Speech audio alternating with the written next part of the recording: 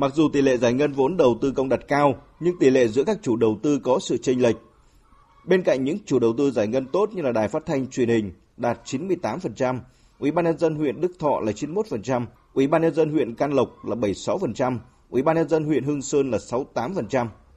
Thì vẫn còn 21 chủ đầu tư giải ngân dưới 50% kế hoạch vốn được giao. Đặc biệt là đối với nhóm các dự án vốn ODA, tỷ lệ rất thấp. Ông Nguyễn Quang Linh, Phó Giám đốc Sở Kế hoạch Đầu tư tỉnh Hà Tĩnh cho biết,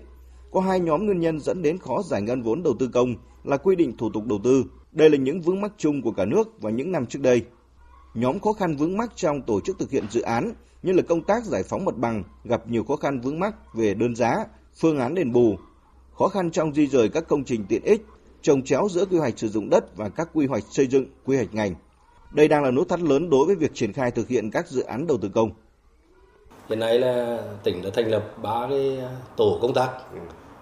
do 3 đồng chí phó chủ tịch ủy ban tỉnh đứng đầu, sẽ kiểm tra trực tiếp tất cả các chủ đầu tư và ban quản lý dự án. Và cái đó, một là để đôn đốc đẩy nhanh tiến độ, hai là để nắm bắt và chỉ đạo các sở ngành tháo gỡ khó khăn, đặc biệt là trong cái công tác mà giải phóng mặt bằng, rồi các cái vướng mắc về thủ tục mà cơ quan hành chính nhà nước phải xử lý.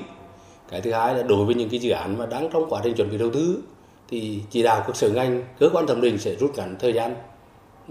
thẩm định xuống. Theo quy định là 20 ngày thì rút ngắn xuống một nửa chẳng hạn, để là cũng rút ngắn lại cái thời gian thực hiện các hồ sơ thủ tục này. Những tháng còn lại của năm 2023, Hà Tĩnh tăng cường kỷ luật kỷ cương trong giải ngân vốn ODA, đề cao vai trò trách nhiệm của người đứng đầu, rà soát việc phân bổ vốn cho các dự án phù hợp với tiến độ thực hiện và khả năng giải ngân, đảm bảo trọng tâm trọng điểm, không dàn trải, manh mún kéo dài. Phối hợp với các nhà tài trợ nước ngoài và các bộ để lập kế hoạch giải ngân chi tiết cho từng dự án ODA, nhất là dự án trọng điểm, vốn lớn. Phân công lãnh đạo trực tiếp phụ trách từng dự án, tổ chức giao ban định kỳ với các cơ quan đơn vị liên quan để kịp thời nắm bắt và tháo gỡ cho các khó khăn, vướng mắc trong công tác giải ngân.